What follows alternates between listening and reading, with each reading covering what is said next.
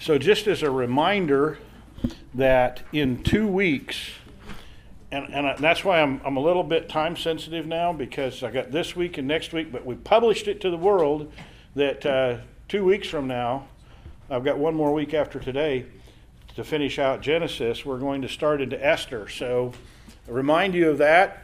You can help get the word out a little bit. Maybe there's somebody looking for a Sunday school class to start up where they're not starting in the middle. This would be a good time to do that.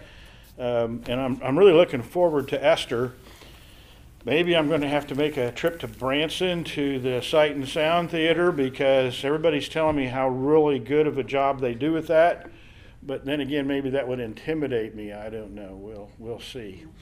We'd have a good time with it. But so Esther in a couple of weeks. Next week, I want to do a high-level review, kind of by outline topic or something like that, review of the book of Genesis.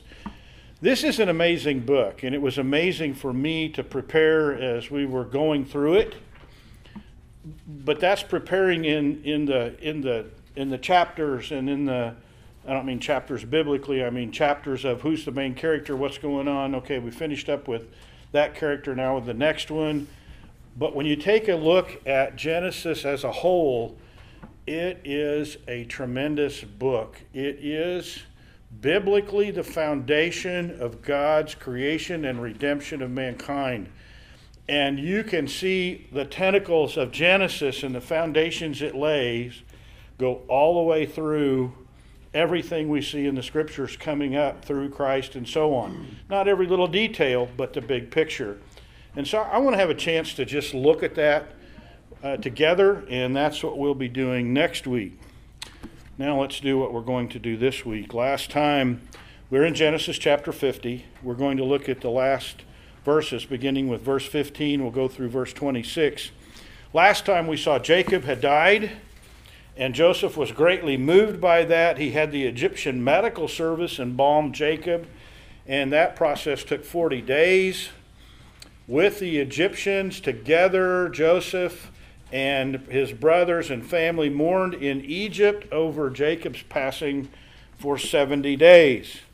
And then with Pharaoh's support, Joseph was able to complete a promise that he'd made to his father Jacob. And so there's a group that starts out for Canaan for the purpose of burying Jacob in the cave that Abraham had bought when Sarah passed away, that's up in the area of the Oaks of Mamre.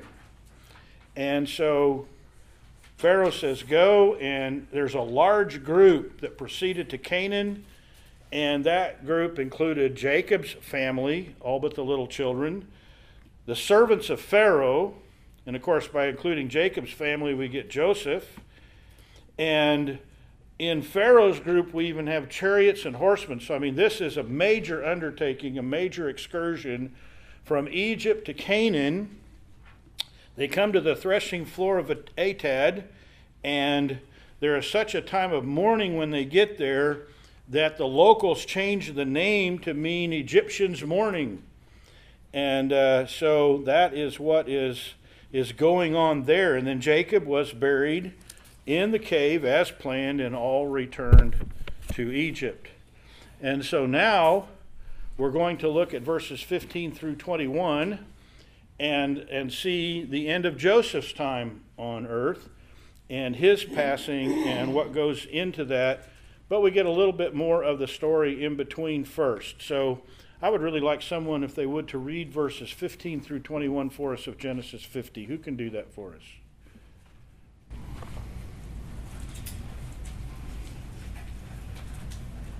Are you there, Alan? Yeah. Thank you. When Joseph's brothers saw that their father was dead, they said, "It may be that Joseph will hate us and pay us back for all the evil that we did to him." So they sent a message to Joseph saying, "Your father gave us this command before he died. Say to Joseph, please forgive the transgression of your brothers and their sin, because they did evil to you. And now please forgive the transgression of the servants of the God of your father." Joseph wept when they spoke to him. And his brothers also came and fell down before him and said, "Behold, we are your servants." But Joseph said to them, "Do not fear, for am I in the place of God? As for you, you meant evil against me, but God meant it for good, to bring it about that many people should be kept alive as they are today. So do not fear, I will provide for you and your little ones." Thus he comforted them and spoke kindly to them. So Joseph remained in Egypt, and he and his father's house. Joseph lived 110 years, and Joseph saw Ephraim's children of the third generation. The children also of Machir, the son of Manasseh, were counted as Joseph's own. And Joseph said to his brothers, "I am about to die, but God will visit you and bring you up out of this land to the land that he swore to Abraham, to Isaac, and to Jacob." Then Joseph made the sons of Israel swear, saying, "God will surely visit you, and you shall carry up my bones from here." So Joseph died, being 110 years old. They embalmed him, and he was put in a coffin in Egypt. All right. So, beginning in verse 15, we see that Joseph's brothers took note of a possible issue now that Jacob was dead. What was their concern? Joseph might take out some revenge. Joseph might take out some... So what does Jacob's passing have to do with that? It's kind of the buffer between that. Yeah, it may, and so we're speculating just a bit, but I think it's pretty obvious that in some fashion they thought it was at least possible, if not probable, that his presence was causing Joseph to not create family stress, or maybe even Jacob was holding Joseph back, or for some reason they realize now that the level of accountability for Joseph to Jacob was gone, so now Joseph had maybe a freer hand. And so their concern is maybe Joseph, in the words of, what version are you reading, Alan? ESV. ESV, the words of ESV, maybe Joseph hates us. In the New American Standard, Joseph bears a grudge and maybe pays us back in full for what we've done. I find that an interesting statement. Did they know that they had meant and done evil to Joseph? Absolutely. Were they walking around with a pocket full of guilt? Maybe pocket full would be too small. A whole load of guilt on their back all the time? Yeah, good for them. Yeah, good for them. Yeah, they're mindful that what we did was pretty significant, and the score, in one sense, has there been judgment over it? No. Nothing's really happened. And so here is this issue that they're still having. But before we look at that a whole lot more, let's go back to Genesis 45. We're going to look at verses 4 through 15. And in Genesis 45, this is the time when Joseph reveals himself to his brothers. And so it's a big deal for Joseph and for his brothers. But let's see what Joseph said about it. Genesis 45, 4 through 15. Who can read that for us? I can. Go ahead. So Joseph said to his brothers, "Come near to me, please." Then they came near, and he said, "I am your brother Joseph, whom you sold to Egypt. And now do not be distressed or angry with yourselves, because you sold me here, for God sent me here before you to preserve life. For the famine has been in the land these 2 years, and there are yet 5 years in which there will be neither plowing nor harvest. And God sent me before you to preserve for you a remnant on the earth, and to keep alive for you many survivors.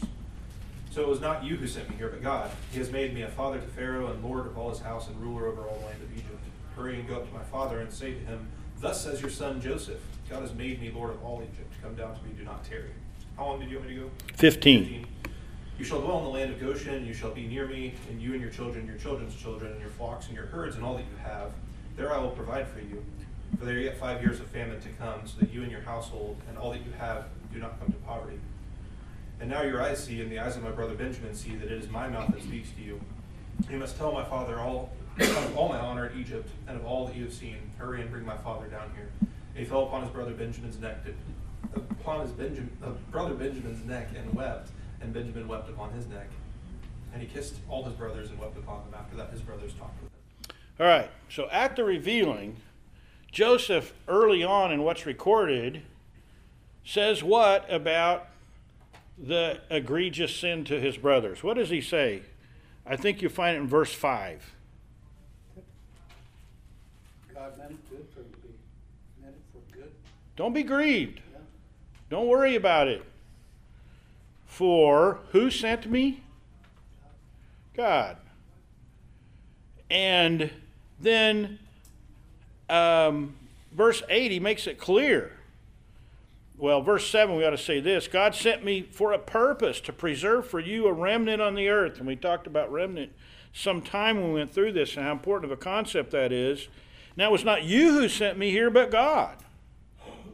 And he made me a father to Pharaoh and lord of his household. And look at all that God has done. And so then how does Joseph interact with his brothers following his words about how they should think about it? What's the interaction look like? Weeping, reunion. Tension is in one sense being expressed, but in another sense is being drained out as they emotionally are sharing together as a family. He talks to them, they talk to him. Now, do you think, if that's what Joseph said, why are we still having an issue today? I think it's clearly one-sided in this particular instance too. So you have Joseph who's doing the weeping. Joseph is happy for the reunion, and I think the brothers are probably still, and this is speculation, but the brothers are probably still on edge, and so true reconciliation probably doesn't happen until the later passage in Genesis. There's still in the hearts of the brothers, maybe with the exception of Benjamin, there's still some tension there. There's still some I'm glad it's that way for the moment. I wonder if this is really how it's going to wind up. And it's just really revealing how they deal with it right here. Because for them, it's still a lingering concern. And so why do you think it's a lingering concern for them? That's just a question I ask so that we can recognize that they're still carrying around guilt, but also so that I can say, it looks to me like a lack of faith. Here is Joseph proclaiming, it wasn't you that sent me here, but God. Now, you meant evil for me. I mean, he doesn't shy from that in our passage today. But it's not all about evil. God sent me here. And so it's clear in Joseph's mind, he's saying, this is God's work. He sent me here to preserve a remnant, and this was God's grand plan. He didn't put the word grand in front of it, but clearly he looks at it as the sovereignty of God being exercised for the good of many. But I don't know that they had that level of faith. I mean, because if they had agreed with Joseph, you're right, God was working this out. Now who is their issue with? Do they have an issue left with Joseph if they really believe that? But do they still have an issue? Oh, yeah. Who do they have an issue with? Themselves. Well, they've got an issue with themselves, but Jacob and that very sovereign God that worked this plan out of their evil intent. And it doesn't appear from what we're seeing today they're thinking at that level. Didn't they just lied to Joseph? Well, that's exactly where I'm going next, because so they've got this concern. Joseph maybe now is going to feel like there's nothing to keep him from dealing with us as harshly as he might want to. And so in verse 15 we see, well, when they saw he was dead, they said, what if he bears a grudge? And so in verse 16, they sent a message. And they didn't even have guts enough to go themselves initially, did they? What message did they send? Yeah. Oh, by the way, just so you know, Dad said before he died that you were to, we were to, the message was to them, but the message was to Joseph implied, please forgive, I beg you, the transgression of your brothers and their sin, for they did you wrong. And please now forgive the transgression of the servants of the God of your father. And so when this messenger comes, how does Joseph react? Cries and weeps. He weeps. Now there's a lot of reasons why his emotions may have come out here. When, prior to this, did the brothers confess to Joseph their sin against him? This is the most direct statement they make through the messenger, and the message comes in the envelope of a lie. As far as we know, Jacob never told them to do this with Joseph. So, in terms of their own living out their lives, who are they depending on for wise responses to the events of life? Themselves. They're trying to figure out how to fix evil and their potential consequences of their own evil with a lie. The message wasn't bad. Joseph, we sinned against you. If there's anything left, please forgive us. That's not a bad message, is it? Matter of fact, that was probably a necessary message. But no, they've got to weave Jacob's influence into it in order to try to put Joseph in a place where he has some level of obligation outside of their relationship with Joseph, but goes back to the relationship of Joseph with his father Jacob to try to bring that in to push on Joseph. In verse 18, we see that his brothers also came in to tell and fell down before him and said, behold, we're your servants. In other words, we're your slaves. We know you're in power over us. We know that we've sinned against you. We know we owe you. And so we're yours. Verse 19, Joseph says this, don't be afraid. Am I in God's place? What's Joseph's question mean? When he says to them, am I in God's, don't be afraid. Am I in God's place? What's in that question?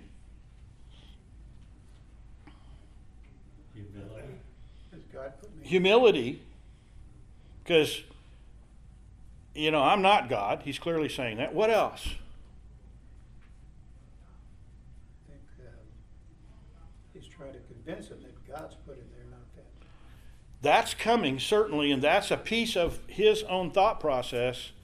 And I think one more thing we can add to that is he's looking at them and saying, when you do evil, it's a little bit like David, and when he sins against Bathsheba and her husband, and really the whole nation of Israel is harmed by it, against God and God only have I sinned. Does that mean that he didn't sin against these other people? No. But the real foundational issue, the real significance is you have sinned against God. You have done evil in the eyes of God. So I'm not going to play God. God has been with Joseph all the way. God has given him direction. God has empowered him. I don't know if I even want to say empowered him, but he's given him the information he needed, and the very power of God has flowed through him. That's a much better way of saying it. And so he goes, whoa, I'm not God. God worked through your evil and through all of these other events. Many of the things that the events in Joseph's life that took him to be where he was were evil done against him. And he hasn't taken it out on anybody. I mean, he could have said, I'm going to feed everybody in the land of Egypt except Potiphar and his wife. I mean, he could have done that. This is how we're going to conserve grain. I've got a list of 8 people that don't get any. Well, that would be silly and frivolous, and Joseph didn't do that. He saw the bigger picture. He says, your problem's with God, not with me. I'm not going to play God here. Trust God to work these things out. Verse 20, very clearly, as for you, you meant evil against me, But God meant it for good in order to bring about this present result, to preserve many people alive. Who's alive because of the things that Joseph did after God placed him in Egypt? Israel, all the seed of Abraham. Is that it? All of The whole Egyptian nation. I mean, the whole region was faced with a drought of 7 years of no harvest. And I would not make light of this, but having grown up around farmers, not being one myself, and lived most of my life in rural Kansas, this year, was it hot and dry? Are farmers hurting in certain areas? You better believe it. And will that affect things? It'll affect their lives.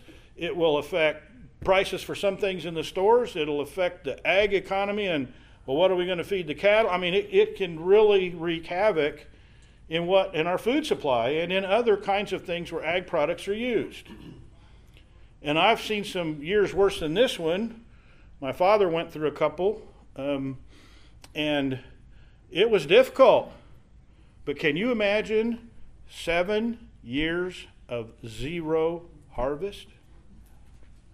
If we went for 7 years with zero harvest, there are going to be a lot of people that don't survive. You know, that statement that's in the future about the Great Tribulation, a piece of bread would buy a bag of gold, might not even get a piece of bread for a bag of gold. I mean, it would be terrible, and yet here's Joseph being held up by God to provide for these people a wise plan that came from God. Both the information and the planning of it, there's no question, God was with Joseph. And he's going, this was God's plan. So because God meant it for good, did that negate the evil and the guilt and the judgment of God on these brothers of Joseph? No. No, this statement, God meant it for good, but you meant it for evil, is really huge. This really, frankly, is an underlying reality through all of Scripture. Here is God working good through the evil intents of these men's hearts. Not only the intent, but the action. And so here they did evil, and out of the evil they did, God made it a good thing. And so could we back up and say, you know, what does this start to become? This starts to become a conversation about the very sovereignty of God. Right? Did God know when he sent the dreams into Joseph's life what was going to happen? Okay, now that's an interesting way for me to say it. But now let's say it this way. Had God determined already, out of his sovereign will, what was going to happen with Joseph? Yeah.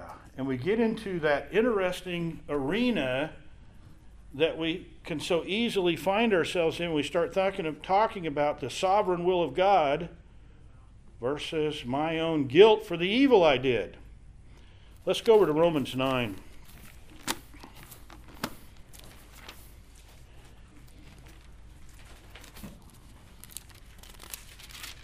This is the poignant or classic place in the New Testament that we turn to when we want to think about the sovereignty of God. And there's some really good points in here. I want to make them very quickly, and then I'm going to move on to some other things to illustrate it. Beginning in verse 6, and I'm just going to read this so I can talk through as I read it. But it is not as though the word of God has failed. Paul is talking about the promises to Israel. For they are not all Israel who are descended from Israel, nor are they all children, because they are Abraham's descendants. It said, but through Isaac your descendants will be named. That is, Not the children of the flesh who are children of God, but the children of the promise are regarded as descendants. For this is the word of promise. At this time I will come, and Sarah will have a son. And not only this, but there was Rebekah also, and when she had conceived twins by one man, our father Isaac, for though the twins were not yet born and had not yet done anything good or bad, so that God's purpose according to his choice would stand, not because of works, but because of him who calls, it was said to her, the older will serve the younger, just as it is written, Jacob I loved, but Esau I hated. Points right back to what we have been studying in Genesis. And here's what I want to take you back to. It would not be because of works, anything done, good or bad, but because of God meeting his purposes, this is what he determined. So if God determined ahead of time, am I going to love Esau or love Jacob and not Esau? If Jacob's going to be the one of the promise and receive the benefits, does that take Esau off the hook for his evil behaviors? And the answer is no. And that's the very question that begins in verse 14. What shall we say then? There's no injustice with God, is there? May it never be. For he says to Moses, I will have mercy on whom I have mercy, and I will have compassion on whom I have compassion. Then it does not depend on the man who wills or the man who runs, but on the God who has mercy. For the scripture says to Pharaoh, for this very purpose I raised you up, to demonstrate my power in you, that my name might be proclaimed throughout the whole earth.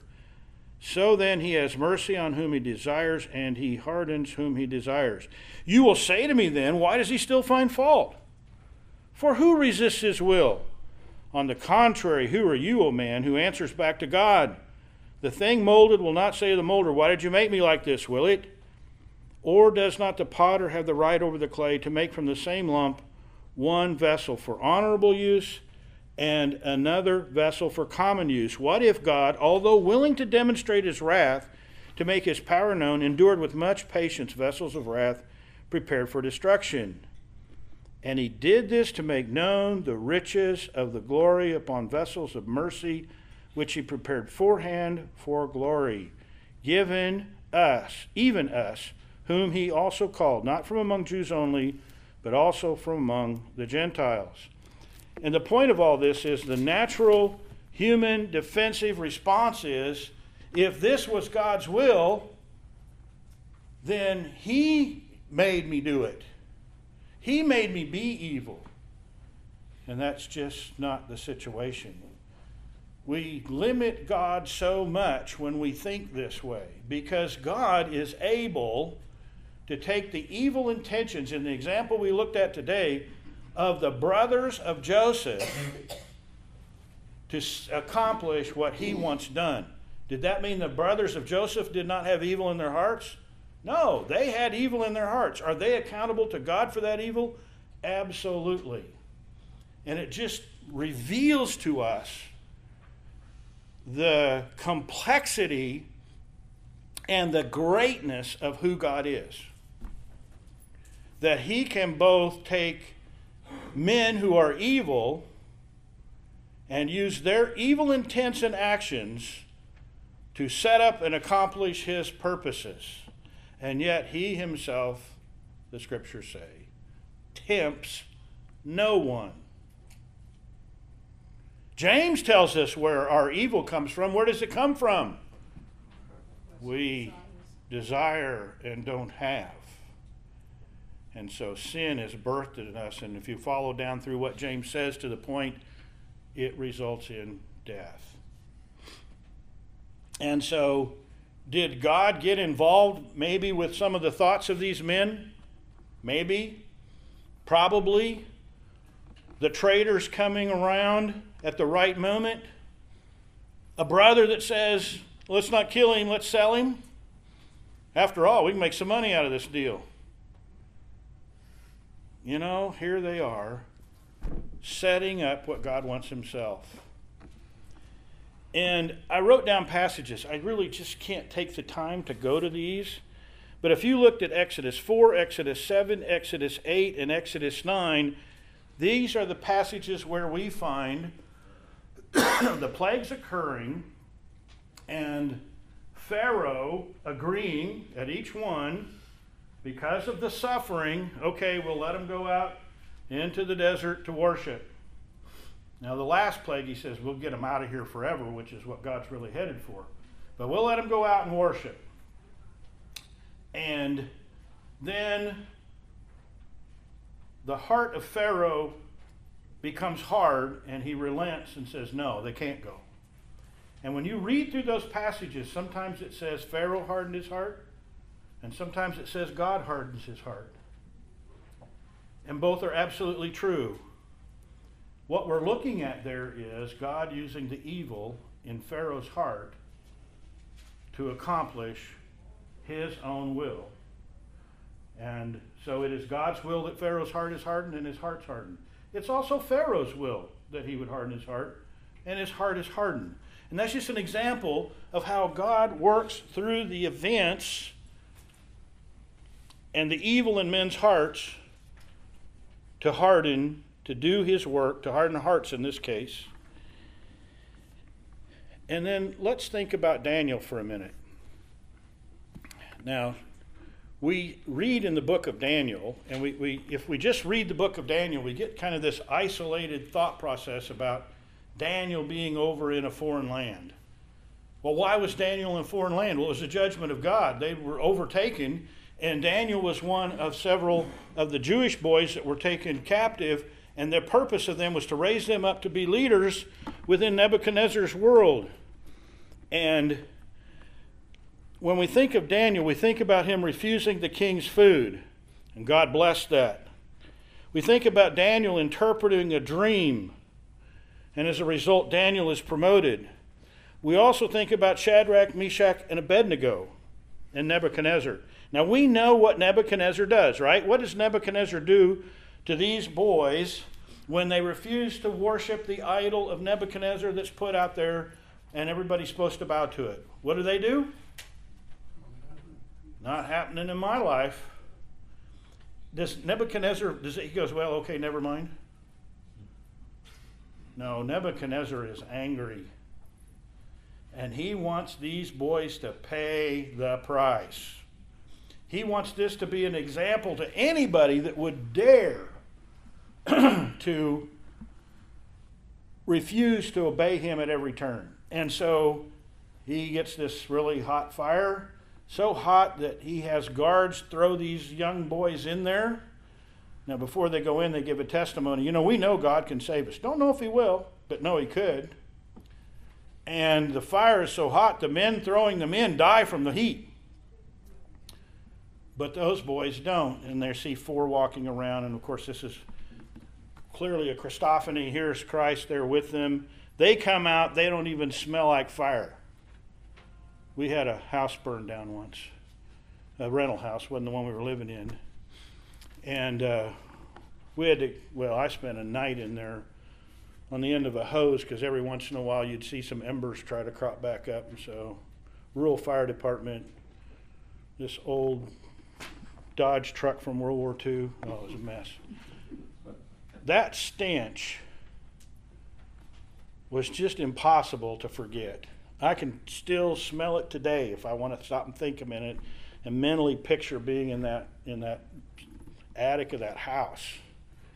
They didn't even smell like fire. Did Nebuchadnezzar mean evil? Yes. Was evil done? Yes. Yeah. Now, the result was God was glorified in these three boys. God can use and does use throughout history evil. What's the greatest evil that's ever been perpetrated on this planet? Crucifixion. The murder of Jesus Christ on a cross. To satisfy cravings of men in power in Jerusalem. Men who were fellow heirs of the promise. Jews themselves. And Messiah comes and they're jealous of him. That's the primary thing behind it.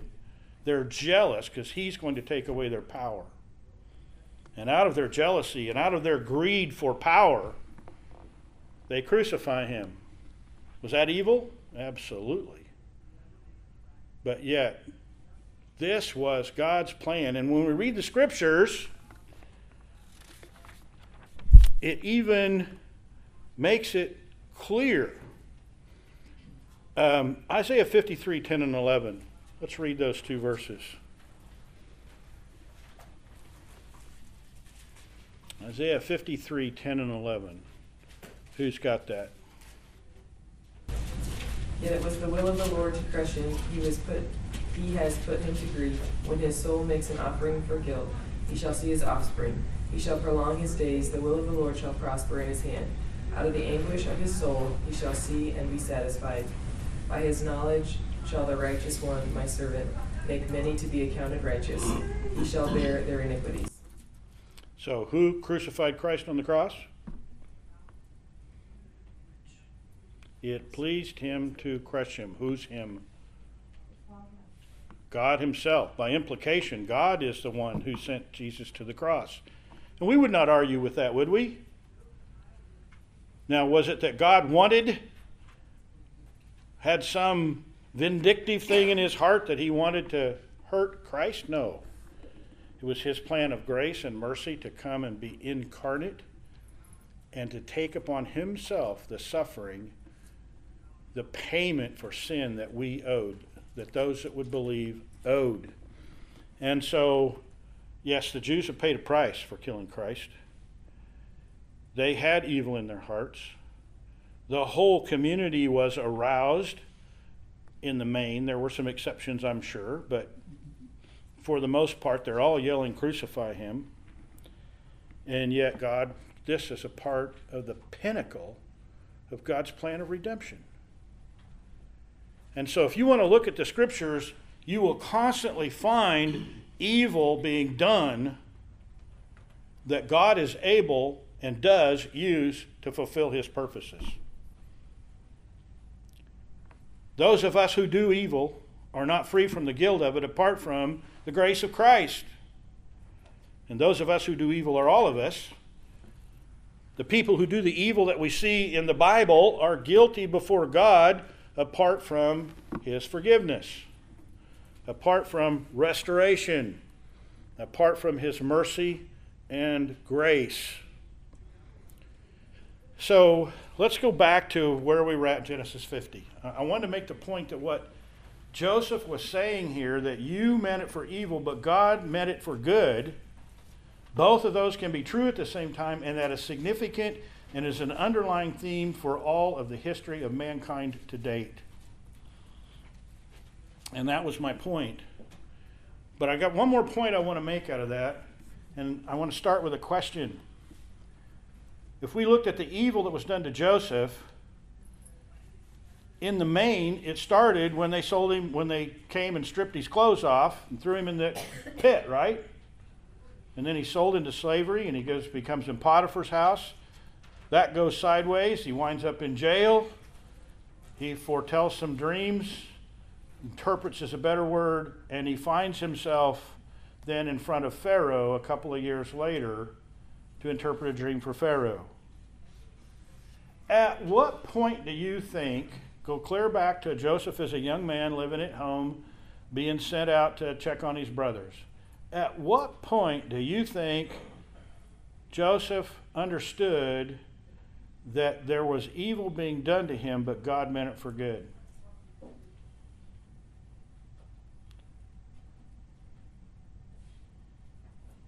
Now, I gave you a little bit of an impossible question to answer, because we can't get into Joseph's head and know, can we?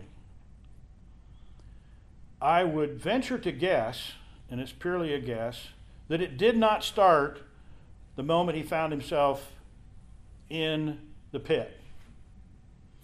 I don't think he was in the pit going, "Oh, this is cool. God's going to do something good here." But I don't know. And we do know that when he interprets the dream in Potiphar's prison, the dreams for those two servants of Pharaoh, of the king, that he says, I don't belong here. At that point, he knows evil has been done. But along the way, the scriptures tell us, and we don't know what level Joseph was aware of it, but he had to have some awareness that God was with him. We see in his actions that God was with him because of his great successes in Potiphar's household and in the jail. But here's an interesting thing. Joseph doesn't hesitate to suggest, well, God can interpret your dreams. Tell me your dream. I mean, he recognizes God's at work in him. He has to know at that point. Otherwise, that would be quite an arrogant statement, wouldn't it? God can interpret your dream. Tell it to me. Like, I'm the path to God to get your dream interpreted? Well, that was an accurate statement. So somewhere along the way, Joseph was realizing and noticing and expecting the power of God to come out of his life, come out through his living, through his obedience. And sure enough, God was with him and was setting up this good thing to preserve many that Joseph talks about. Was it the moment when he was given the interpretation for Pharaoh's dream? Or maybe he already knew earlier through what God had revealed to him. Don't really know. But when people are living through things that God means for good while people are doing evil to them, there's probably going to be some question marks. Few of us in suffering are going to say, well, it'll be all right. God's got some good thing planned here. And frankly, if we looked at Hebrews 11, often those good things don't come out in an earthly result. We wind up having to wait until we see the house not made with hands to get a good result. Think about the people noticed in Revelation that were under the I've got the word temple in my head and I can't make the right word come out. Under the altar, who are saying, when are you going to avenge our death, God? It doesn't always work out in an earthly way. But for those that are called, Romans 8:28, what does that say? All things work together for good to those that love God and are called according to his purpose. All things include some of the suffering, some of the difficulty, and even the evil done to us. Questions, comments? Well, let's go back over to Genesis 50. And we're going to pick it up in verse 22. We see the chapter of Joseph closed out. Joseph stayed in Egypt, and he, along with his father's household, he lived 110 years. He saw the third generation of Ephraim's sons, and also the sons of Machir, the son of Manasseh, were born on Joseph's knees. So Joseph and Manasseh get kind of tied up as one in all of this tribal stuff. And then Joseph said to his brothers, I'm about to die, but God will surely take care of you and bring you up from this land to the land which he promised on oath to Abraham. So here is Joseph saying, day's coming when our descendants, your descendants and mine, are going to come up out of Egypt. And he also made this promise to Isaac and to Jacob. And then Joseph made the sons of Israel swear, saying, God will surely take care of you and shall carry my bones up from here. What's he asking them to do? Take me to the promised land. Yeah, when you guys go out of here and go to Canaan, take my bones, rebury me in Canaan. And I'm not going to take the time to do it. I've got the verses down. But we could look over in Exodus 13 and Joshua 24, where indeed they did take his bones in the Exodus and bury him in Canaan. And so Joseph died at the age of 110 years. He was embalmed and placed in a coffin in Egypt. And so he laid at rest in Egypt for those years until the Exodus occurs. Questions, comments? Okay. I feel inadequate for what I'm going to do, but we're going to do it today anyway. The handout. If you look at the handout, I tried to be fair to the world. The content of this handout, it's not a direct copy, but is the verses are the same and so on. This is from the MacArthur Study Bible, but Joseph is a type of Christ, and looking at the details a bit about that, I think is extremely worthwhile. And so I want to take just a minute and go down through and talk about the parallels with regard to Joseph and Jesus. And when we say a type, what is a type?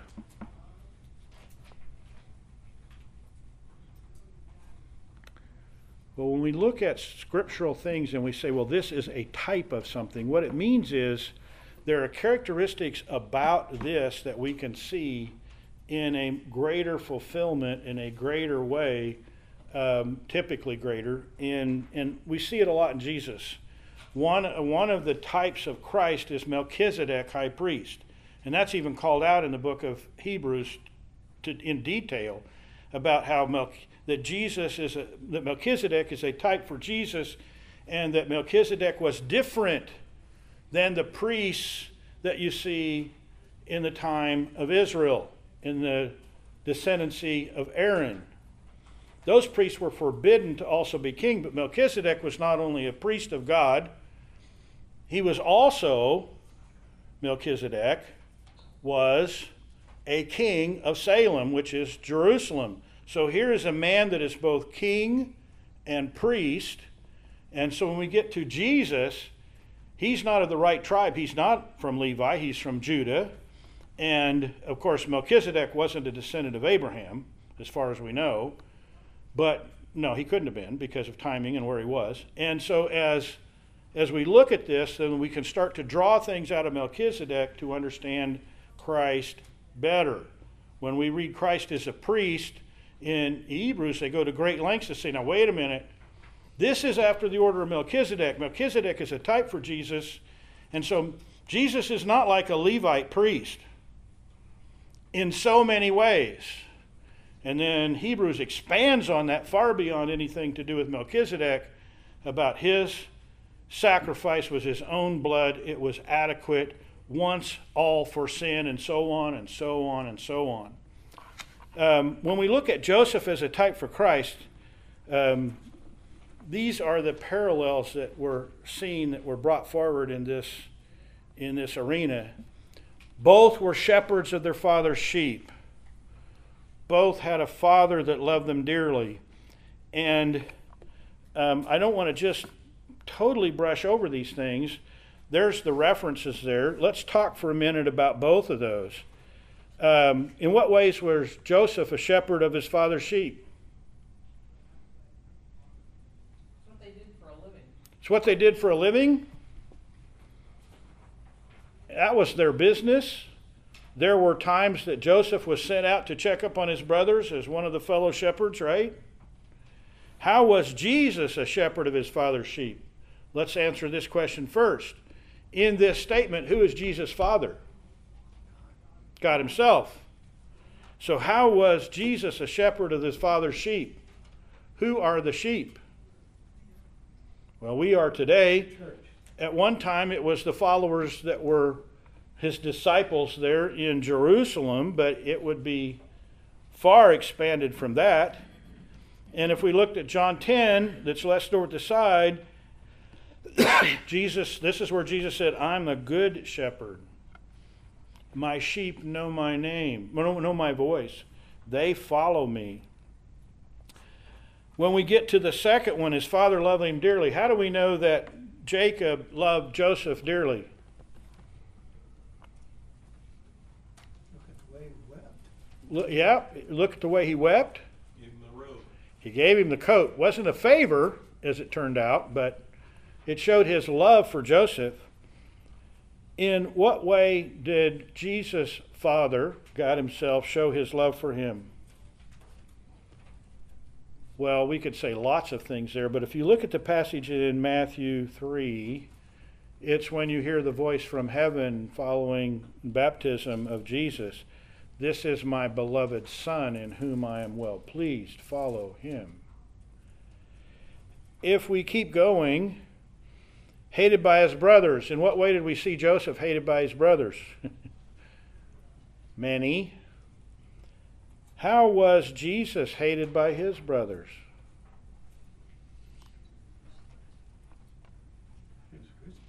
In this passage we see here, this is a time when his brothers departed from him, for they did not believe in him.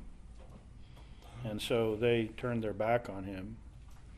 Sent by his father to his brothers. We know the story of Joseph, don't we? How was Jesus sent to us?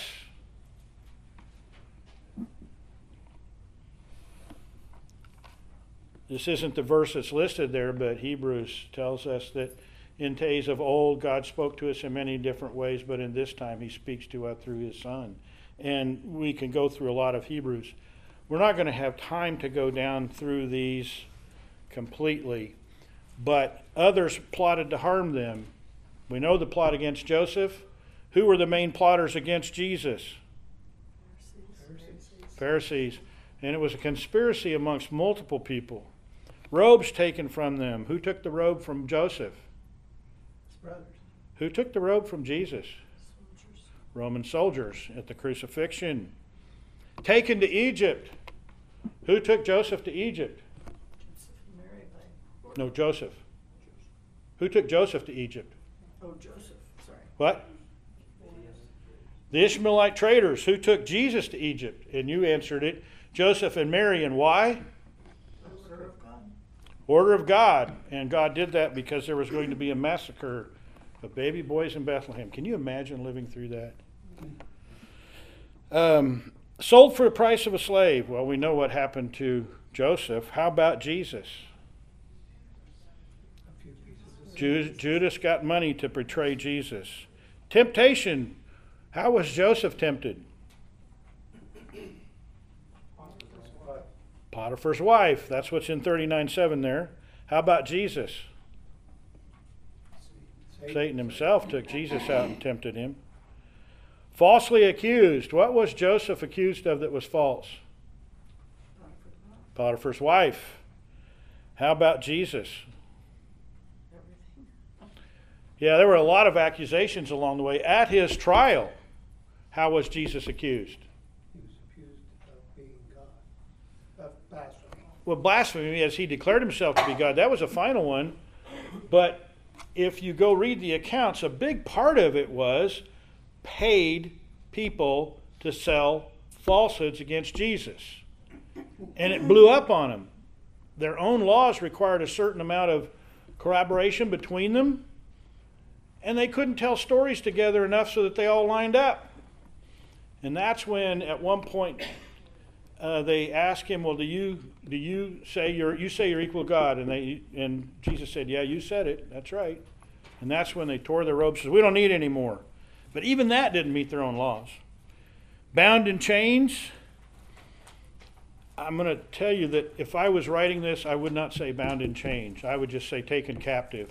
Because neither one, as far as we know, do they ever mention chains. But Joseph, when was he incarcerated? Potiphar's wife. Jesus? During the trial. Placed with two other prisoners. One was saved and the other was lost. For Joseph, that was in prison. It was the baker and the cupbearer, right? The baker, he was released to his death, and the cupbearer was released back to serving in the palace. How about Jesus? What are we talking about? Two prisoners, one saved, the other lost. Crucifixion. One thing that's interesting about the crucifixion is both of those guys started out mocking Jesus. And partway through, one of them repented and said, we deserve it, but he doesn't. And asked Jesus to remember him in the kingdom, and he did. Exalted after suffering. How was Joseph exalted? Yep, he was basically, well, Egypt's yours, do what you want. I mean, that's pretty much what Pharaoh says every time Joseph brings something to him. How about the exaltation of Jesus following the suffering? The resurrection. The words in Ephesians or Philippians 2 there are pretty strong. We got just a minute. Let's look at that. Philippians 2, 9 through 11.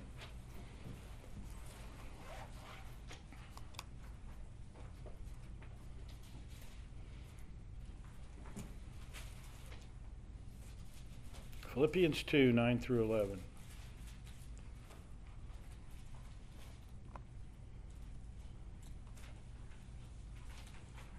Who's got that for us? Therefore God has highly exalted him and bestowed on him the name that is above every name, so that at the name of Jesus every knee should bow in heaven and on earth and under the earth, and every tongue confess that Jesus Christ is Lord, to the glory of God the Father. Pretty strong words. Much higher position than Joseph, but Joseph had a good position. Both were 30 years old at the beginning of their public recognition. Both wept. When did Jesus weep? Jerusalem. He wept over Jerusalem. There was another time. Lazarus. Lazarus' tomb, before he called Lazarus out. Both forgave those who wronged them. What were Jesus' words?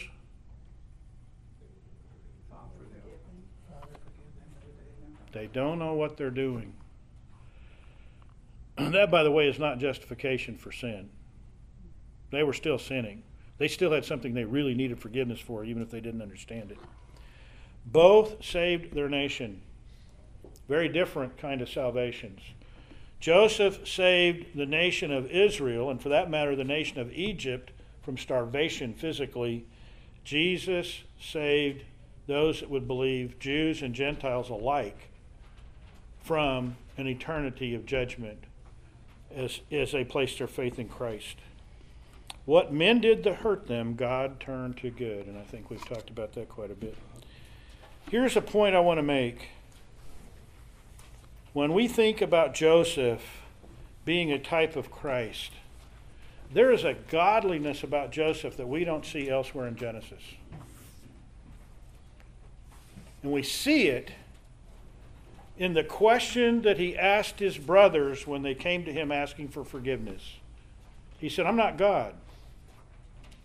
But he showed godliness in saying, God meant it for good while you meant it for evil.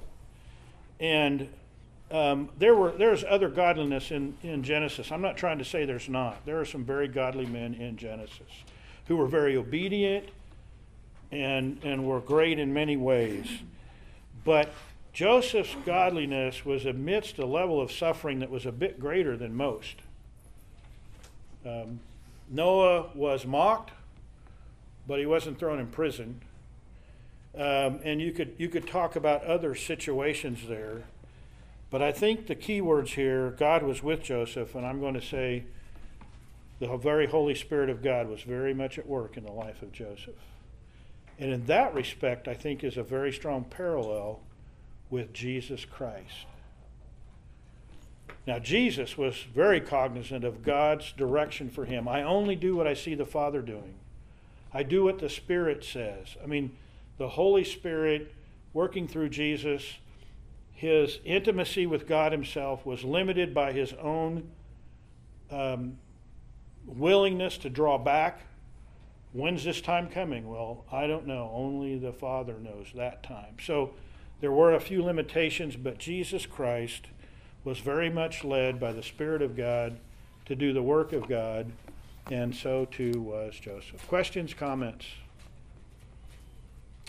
I kept you a few minutes long. Next time we'll do an overview of the book of Genesis. Let me close in prayer. Father, as we look at Genesis and the foundations of creation and the way that you have focused your attention on mankind, and our fall in sin, as well as your plan of redemption, we are so thankful for these words that let us see your work in action. Let us see your wrath. Let us see the times you bring judgment, but also let us see the times that you arrange for grace and mercy to be applied to mankind and the people in specific in the account of Genesis and the way that it has very strong ramifications for what is to come. Thank you, Lord, for Jesus the Christ. Lord, lead us to exalt him above every other name at every opportunity, bowing our knees now and not waiting for a time that the whole populace must do that. Thank you, Lord, for blessing us with Christ. It's in his name we pray. Amen.